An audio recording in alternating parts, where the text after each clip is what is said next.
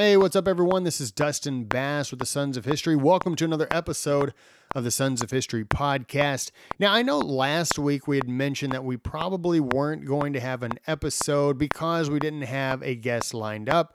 Why? Because this past weekend was my 40th birthday, and I've been out and about celebrating, painting the town red or something like that. But anyways, we do have an interview lined up for you. This is actually one of our military interviews. This is an interview with Arthur Leach. He was a Navy fighter pilot in World War II, Distinguished Flying Cross recipient. And wow, what an interview it was. I really had a great time talking to him.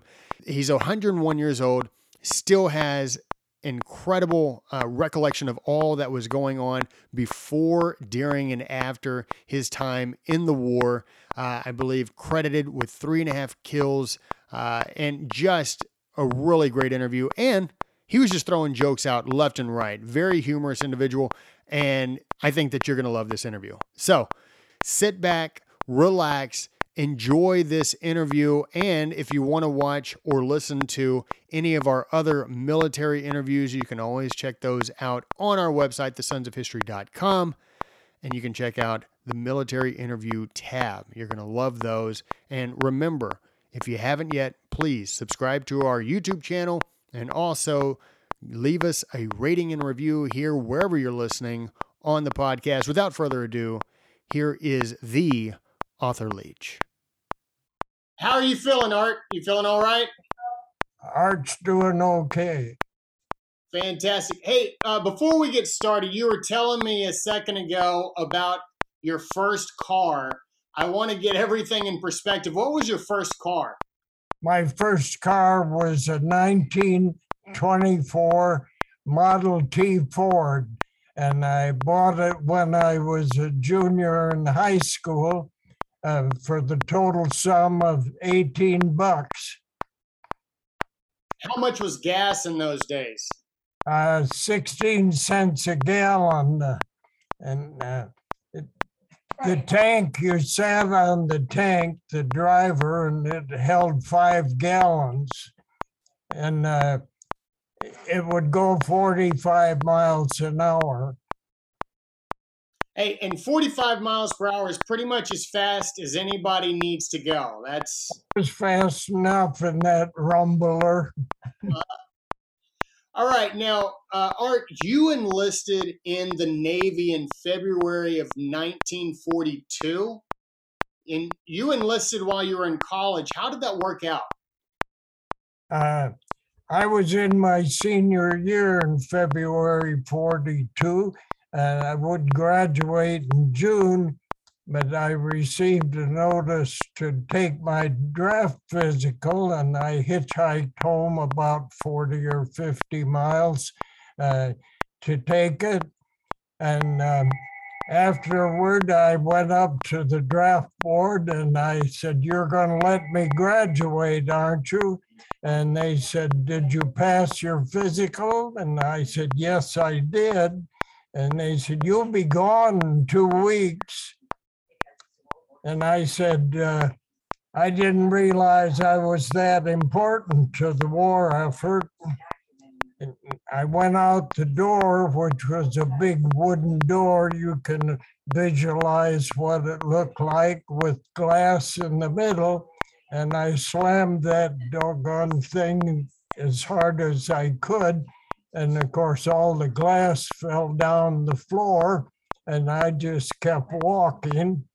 I went across the street to the courthouse and asked a couple of the officials if they would write me a letter of recommendation. I was going to try and enlist in the Navy to become a pilot.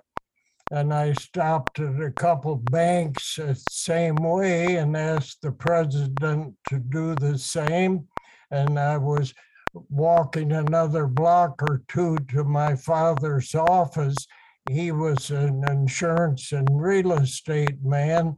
And I told him what I was going to do. I was going to hitchhike back to college and over to Peoria, which was about 70 miles, and I was going to try and enlist to become a pilot. That I did, and took a preliminary physical and sort of a written exam, and they were satisfied with that, and they gave me a ticket to go to St. Louis and take the rest of the physical and that. So I went back to Bloomington and got on what was called an interurban, like a streetcar, went all the way down to St. Louis, and there were probably 500 to 1,000 guys there to take physicals for different things. Two of us passed to become pilots that day out of the bunch. Guys would be colorblind or couldn't hear enough, and I could hear back then, you know. And I could look at girls too, but I didn't. Right now, I can still look at them, but I don't remember why. I'm sure somebody's there to remind you. Yeah, well, the two of us, of course, we had been dilated, our eyes, and we couldn't go anyplace. We made it across the street to a tavern, though, and we stayed there for a couple of beers, I think, back then. And I don't drink beer now. Yeah, well, hey, I'm taking up the slack for you.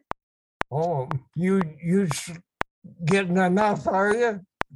Yeah, I'm taking up your slack. I think that being 101 years old, I think it's attributable to good bourbon. Oh, yeah. Yeah. I think so. Leanne agreed with me. So, Art, why did you want to be a pilot? Why did I want to be a pilot? Most of the guys that had graduated from my fraternity in 1939, 40, and 41, you couldn't get a job, so the majority of them enlisted in the military. And probably 9 out of 10 of them became pilots or navigators or bombardiers. And I guess that's what I wanted to do because they had done it. And a number of them were Navy or Marine, and of course the rest of them were Army Air Corps then. It wasn't called the Air Force. There wasn't an Air Force as such back then. It worked out that way. I made a deal with the Navy to let me graduate, and they said, "When do you graduate?" I said, "June 8th. Well, on June 10th, I was getting a haircut and getting in uniform. Wow. You know, that's the first thing they do is give you a haircut. I had the pleasure of being in the second pre-flight school. The Navy began pre-flight schools just before I got in there, and I reported to the second class, which was at this time I was going to Iowa City to the University of Iowa, where they were conducting this for about 3 months. And then I got sent to St. Louis to Lambert Field, and that was preliminary flying. We were in the open cockpit Stearmans and N3Ns, biplanes, 225 horsepower, and they'd cruise around 100 miles an hour. We flew those for about 35 hours, I think it was, and then we got sent to St. Louis, and we got into not the biplane, but the SNJ, which was a 650 horsepower, and it had retractable landing gear and electric flaps and that, and it would cruise about 150 to 60. And we were in those for probably 50 to 60 hours for 3 or 4 months. And then we got sent to Pensacola, and we flew the same type aircraft in formation and then instrument flying and so on. And that was about 6 months. So it took about 11 to 12 months to complete the flying. And I got my wings and my commission in May of 1943.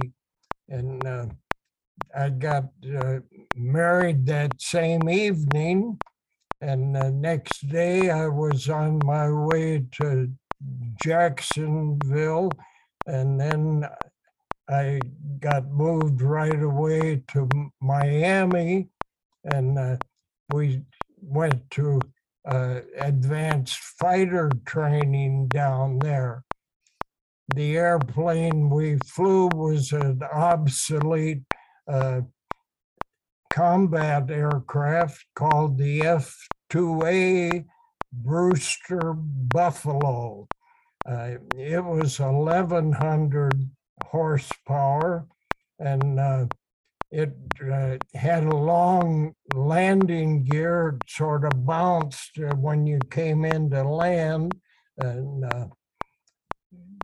we flew those for about 3 or 4 months, and we did field carrier landings, practice for simulated aircraft carrier landings. And I got sent to Glenview, Illinois, which is north of Chicago, a little ways. And we were going to fly from there out to Lake Michigan and do our carrier landing practice and qualification on converted cargo ships. They had 2 of them, the Wolverine and the Sable, and I don't recall which one I landed on, but I was the first guy of the group that was out there, probably 6 or 8 of us, and we were flying the SNJ at the time aboard, and you had to do 6 satisfactory landings. Well, I was the first one to complete the 6, and the guy jumped up on the wing and gave me a little piece of paper. He said, "This is your heading back to Glenview. Go up and wait for the rest of them to qualify." And so I was the guy that led them back. And then I got my orders for San Diego to a fighter squadron. And when I got to San Diego, he said, "Oh, your group isn't here. They're up in Seattle." So I had to get back on a train and get on up to Seattle. And we flew out of Seattle for about 2 weeks, and then they moved us to Whidbey Island, which is north in Puget Sound. And I was fortunate enough to find an apartment in a little town on the island. The island was mostly a resort area, and towns were very small. I don't remember the size of it, but it's still in existence, and so is the airport. And a United Airline captain friend of mine, his son is flying out of the same airport that I did, only he's doing a depth charge airplane called the Poseidon, twin engine, and he just got back from Japan. He had been on temporary duty over there. And his father has a good time talking about what he's doing and what I did, and that he's doing at the same place. He gets a kick out of that. That's pretty amazing. A bit of a small world there. I Now, don't. after Seattle, you wound up in Hawaii. What was it like when you wound up in Hawaii? In Hawaii, we went out on the Essex from Oakland, California. It was transportation. There was no action at all. The Essex applied a zigzag course all the way out, and I don't recall the number of destroyers that they had for screen, but it was transporting a bunch of Army people and a bunch of equipment. There was no activity at all on there, and they only served one meal a day to you because there were so many extra people. And of course, that would be the same size, the Essex class. That was the first one, number 9 in that class, and the Yorktown was second, number 10. And there was probably about 30 of them before they changed to a bigger ship. The Yorktown and all of the Essex class had 875 feet of runway at the flight deck, and had about 3,500 personnel on board, plus the air group, which would be about 300 more.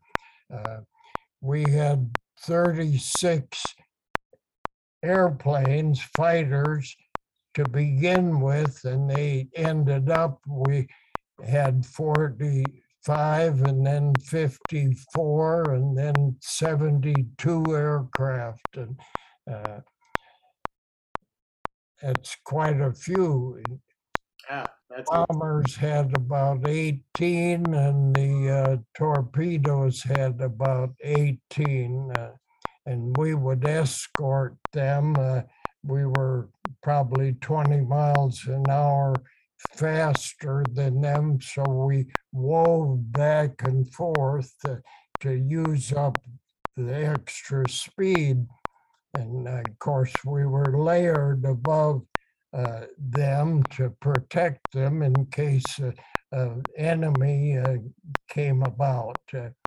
And when they did, why, then we were supposed to shoot them down. So when did you enter into combat? We came into Pearl Harbor, of course, in Hawaii, and then they moved us. after they unloaded our airplanes and that onto the uh, Hickam Field, which would be right at Honolulu, and we were going to be based in Maui, which was 2 islands down south.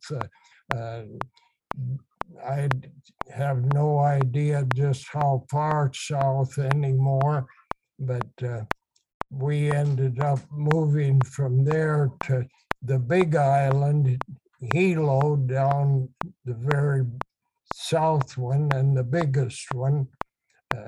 And we spent time there, and then we ended up on Kauai, which would be the northernmost for a little while, and then we moved back to Oahu to wait for the Yorktown to be ready to go to war. And of course, we practiced all the way out to the Southwest Pacific. Our first action was in the Philippines after the Battle of Midway. And we did a lot of bombing and that in various islands of the Philippines, Manila and Luzon, primarily the biggest island, and then Mindoro and Mindanao, which would be next, and Leyte and Samar, I think was the name of the other one. And then we moved on up to what is now Taiwan. It was, what was it? I think it was Formosa. Formosa it was called, yeah. I don't know who picks all the names.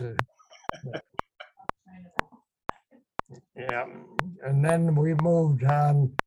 We went over in the China Sea and ended up in French Indochina, now called Vietnam, and we engaged in Saigon, and I think they call it Camaran Bay now, and the Mekong River.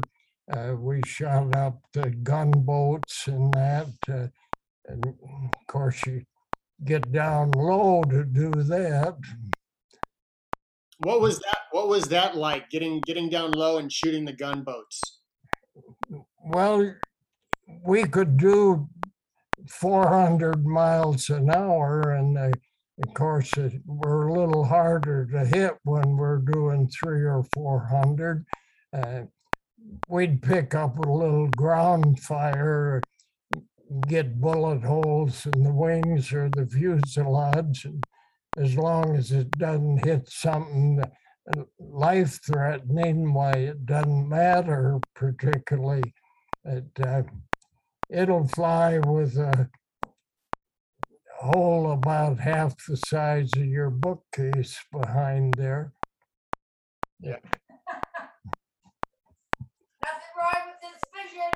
No, that's right. So now, what planes did you fly in, or did you just fly in one particular plane?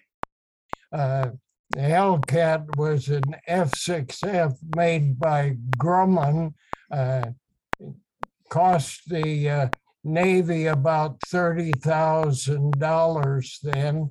It had 2,250 horsepower, and as I say, it would do a little over 400 and carried 400 gallons of fuel.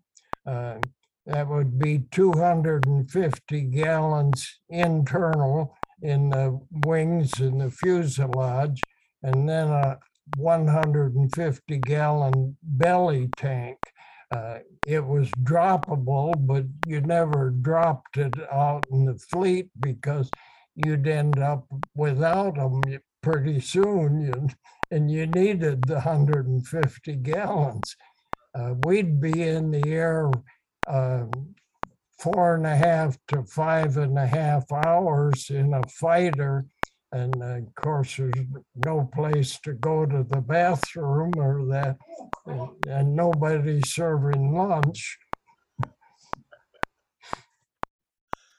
You had a pilot relief tube under the seat, which was a funnel with a rubber hose to the bottom of the fuselage. And I wouldn't advise using it. Yeah, I wouldn't either. Well, the plane captain, the doctor did, of course. He had either wrapped the hose around some things before it got to the clip under the seat, and you couldn't get it up to where you needed it for the action. And if you did, why then, of course, he had fixed the hose so it was too short to empty. And the only place to empty it was to get it up to the canopy and open the canopy about 2 inches, and the air would suck it out. But when you found out it wouldn't reach that far, and of course it had filled up because he had put gum on the outlet. And I mean, he had anticipated, and of course he had cleaned it all up. You just dumped it in the floor, of course. Couldn't sit there and hold it forever. So, It's easier to hold it before you used it. Guess they never heard it depends, did they? thought about that. Yeah, get the dependent. He was, of course, laughing the whole time that you were gone. Oh yeah, yeah. He Until was laughing when he had to clean it up. exactly. Now I'm It was a good airplane. Yeah. I'm sure it would have been very difficult to be holding it and trying to land on a carrier. What was it like to land on a carrier out at sea? Well, the carrier's moving, of course, and it gets going about 30 to 35 miles an hour. And with the wind over the deck, well, you're landing at about 90 to 100, and you come over the deck and circle. You adjust on the downwind leg to get your position and your height in relation to the ship. And then you start your turn to come up the back, but you don't want a long, straight way because your engine is big and you cannot see the deck when you're going straight up behind it, trying to play catch up. And you want to be in your turn as you come over the back end, and you angle back flat and cut. You should be right over the back end of the deck when you cut and settle in. You want to get the first, second, or third wire. There were 8 wires back then to catch a prop airplane. With the jets, there's 3 wires, only 3, and they're coming in at 125. That's incredible. And they don't have that big nose, of course. They can see where the pilot is sitting, and everything slopes down, and they drag it up the back, and they're playing catch up. And I have never done it. I've just watched it. So which carrier were you on? We were on the Yorktown, which is now a museum in Charleston, South Carolina Harbor.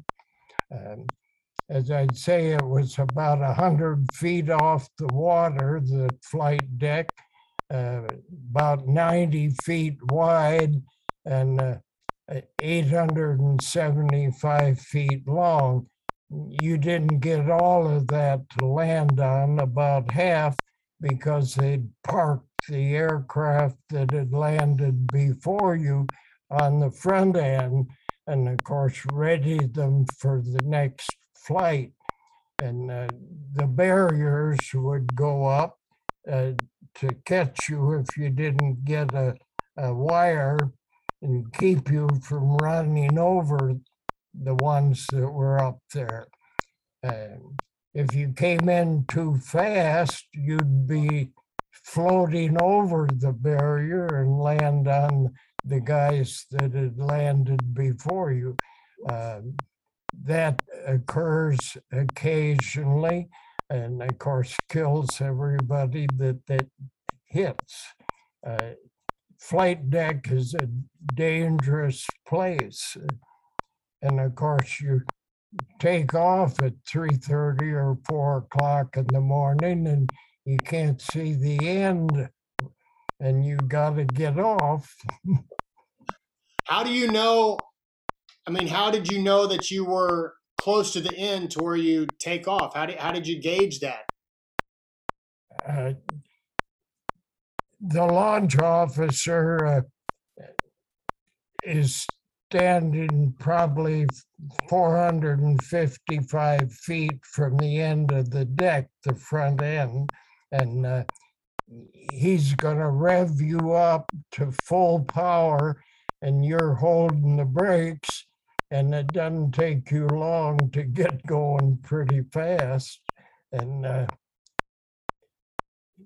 lot of guys don't make it, and of course, you never see them again. The ship runs right over them, when they flop in the water. Yeah. And if you're going a little bit slow while you sink, and of course you don't want to splash. Yeah.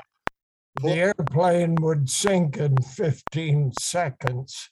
And of course, it's going to sink even faster with the ship doing 30 miles or more. Yeah. That's incredible. Yeah, you hear it scrape all the way down.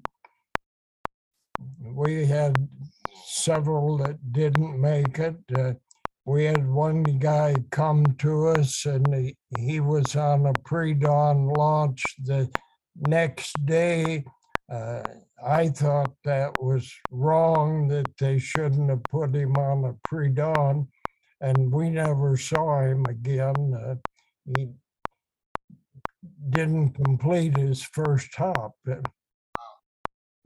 Pretty wasteful. Yeah. That is sad. Yeah. The ship would always launch you about 200 miles from where you were going, the target area, and they stay in a comfortable zone. And you work your navigation in the ready room before you go out on the deck and man your aircraft. The airplanes are brought up from the hangar deck and spotted, and the officer of the day gets the spot for where they are. And of course, if the captain is leading the group, why his plane and his group are the first ones to take off. They catapult the first few to get enough deck to launch the rest of them. They probably launched 10 or 12 of them from the catapult. The catapult is 120 feet, and you do 120 at the end of it, and it throws you off.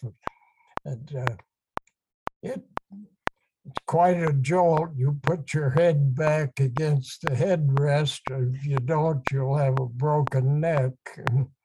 Yep. Yeah, it's a lesson you only learn once. And when you come into land, you want to be sure that your shoulder harness is tight.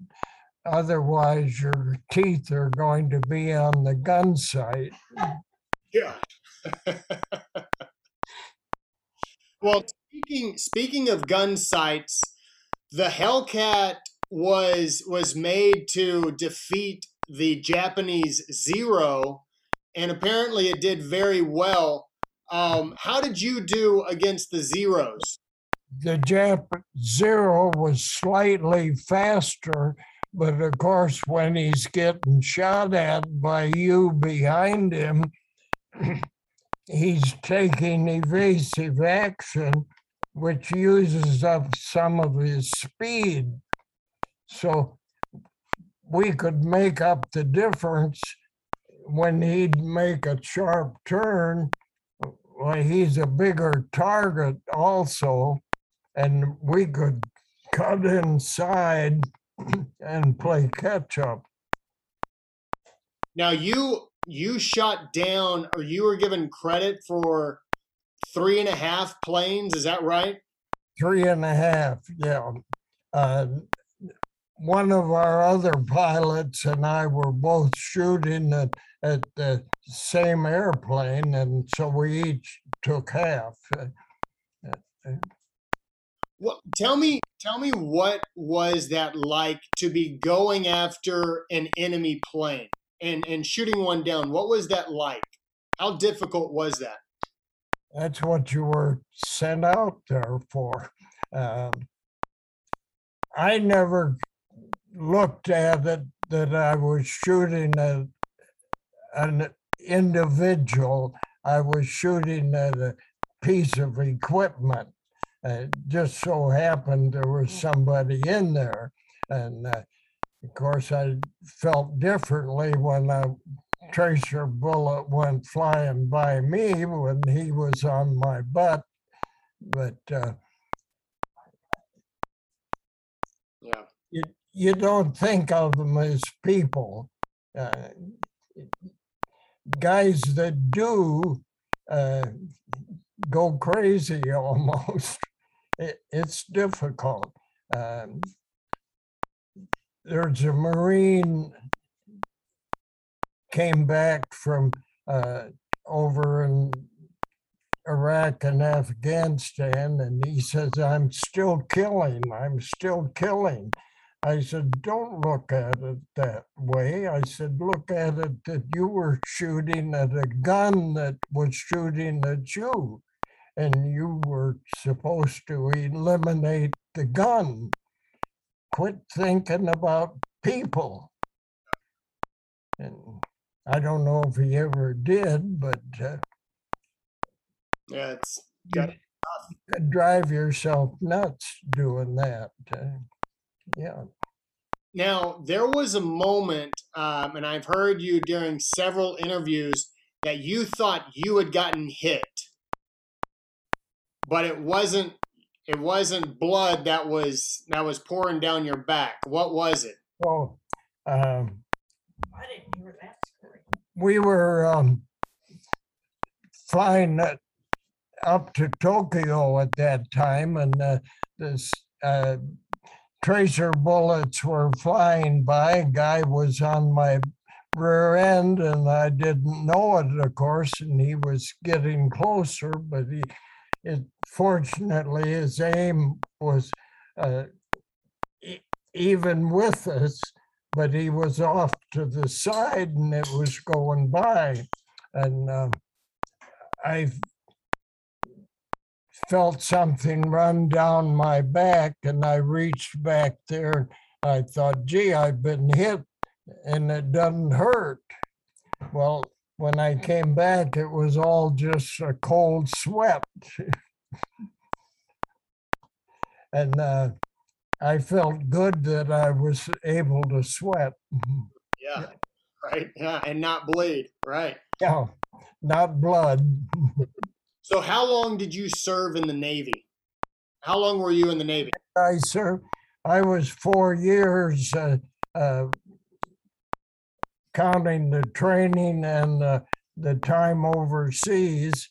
And then when I got out of service, I went back in the Ready Reserve, and I flew every month out of Glenview for 10 years. And so I got to fly jets for quite a while.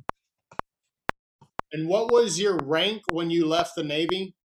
I was same as a captain, and Navy called it a senior lieutenant. And when I finished at Glenview, I had been notified that I was going to be promoted to lieutenant commander, which would be the same as a major in the Marine or Army. But I didn't bother to accept it because I was going to quit.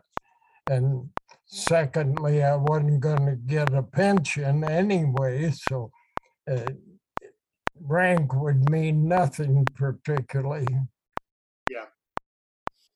So you, I had 2 stripes up here, there you go. same as a captain. I don't remember how much money we made. I think about 7 or 8,000 a year at that time, and of course we got flight pay, which would be a little extra, and I've forgotten what that amounted to. It was according to your rank. The more rank you had, the more pay you got, the more flight pay you got. I always thought that was wrong. I thought a major or a captain or a lieutenant, they all ought to get the same flight pay for doing the same duty, particularly. And I think that's the way it is now. A general would not have near the opportunity to get shot down because he's going to be behind the lines. And here he is getting enormous flight pay. Yeah. Just ask backwards, if you pardon my French. There's a lot of things that are asked backwards in this world. So, now, you were awarded 2 air medals and the Distinguished Flying Cross. I have a DFC and 2 air medals, right? I have no recollection of what the citation said. In the early 50s, after we built a home, it burned, and my officer jacket and my citations and all that burned up with it, and my armament and my uniforms and everything. And so I haven't refreshed my memory on Forgot any about of all that. stuff. Well, What'd you say, Lee? I said, so we forgot about some of that Yeah. stuff. Yeah. well, that stinks that you lost everything in the fire. That's terrible. Yeah, everything. The house burned to the ground, right? Poor. And Twice. fortunately, it was February then. We had not been to my wife's parents down in Bloomington since Christmas. So we had gone away for the weekend. We had one suitcase for the 3 kids and Mom and I. And there wasn't anything. My dad called us on the phone and he says, "Don't hurry home. There's nothing to come home to." And when we got there, we knew what it was. It was nothing, right? Foundation. The furnace did not shut off, malfunction, and it melted the joints on the copper tubing, bringing the gas into the house. We lived out in the country, so we had a 1,000-gallon tank in the backyard and copper tubing leading to the furnace. And of course, when the copper tubing melted, everything filled up and it was kaboom and just blew. Yeah. That's incredible. So, Art, I hope that you enjoyed our conversation. I know I enjoyed you. Yeah. I hope we can do this when you're 101. Well, if you're still around, we'll do it. Well, you'll have to ask the guy upstairs. He owes me a favor. Ask him what he did with me. I will. Thank you, Dustin. Thank you. It's been fun. I've had a good time. We hope that you enjoyed this military interview, and we thank you for watching. Now, before you leave this video, if you can like and leave a comment on this video, and if you haven't yet, subscribe to our YouTube channel, it would be greatly appreciated. Now, if you're wanting to know all that we're doing at the Sons of History, just visit our website, thesonsofhistory.com. Again, thank you for watching.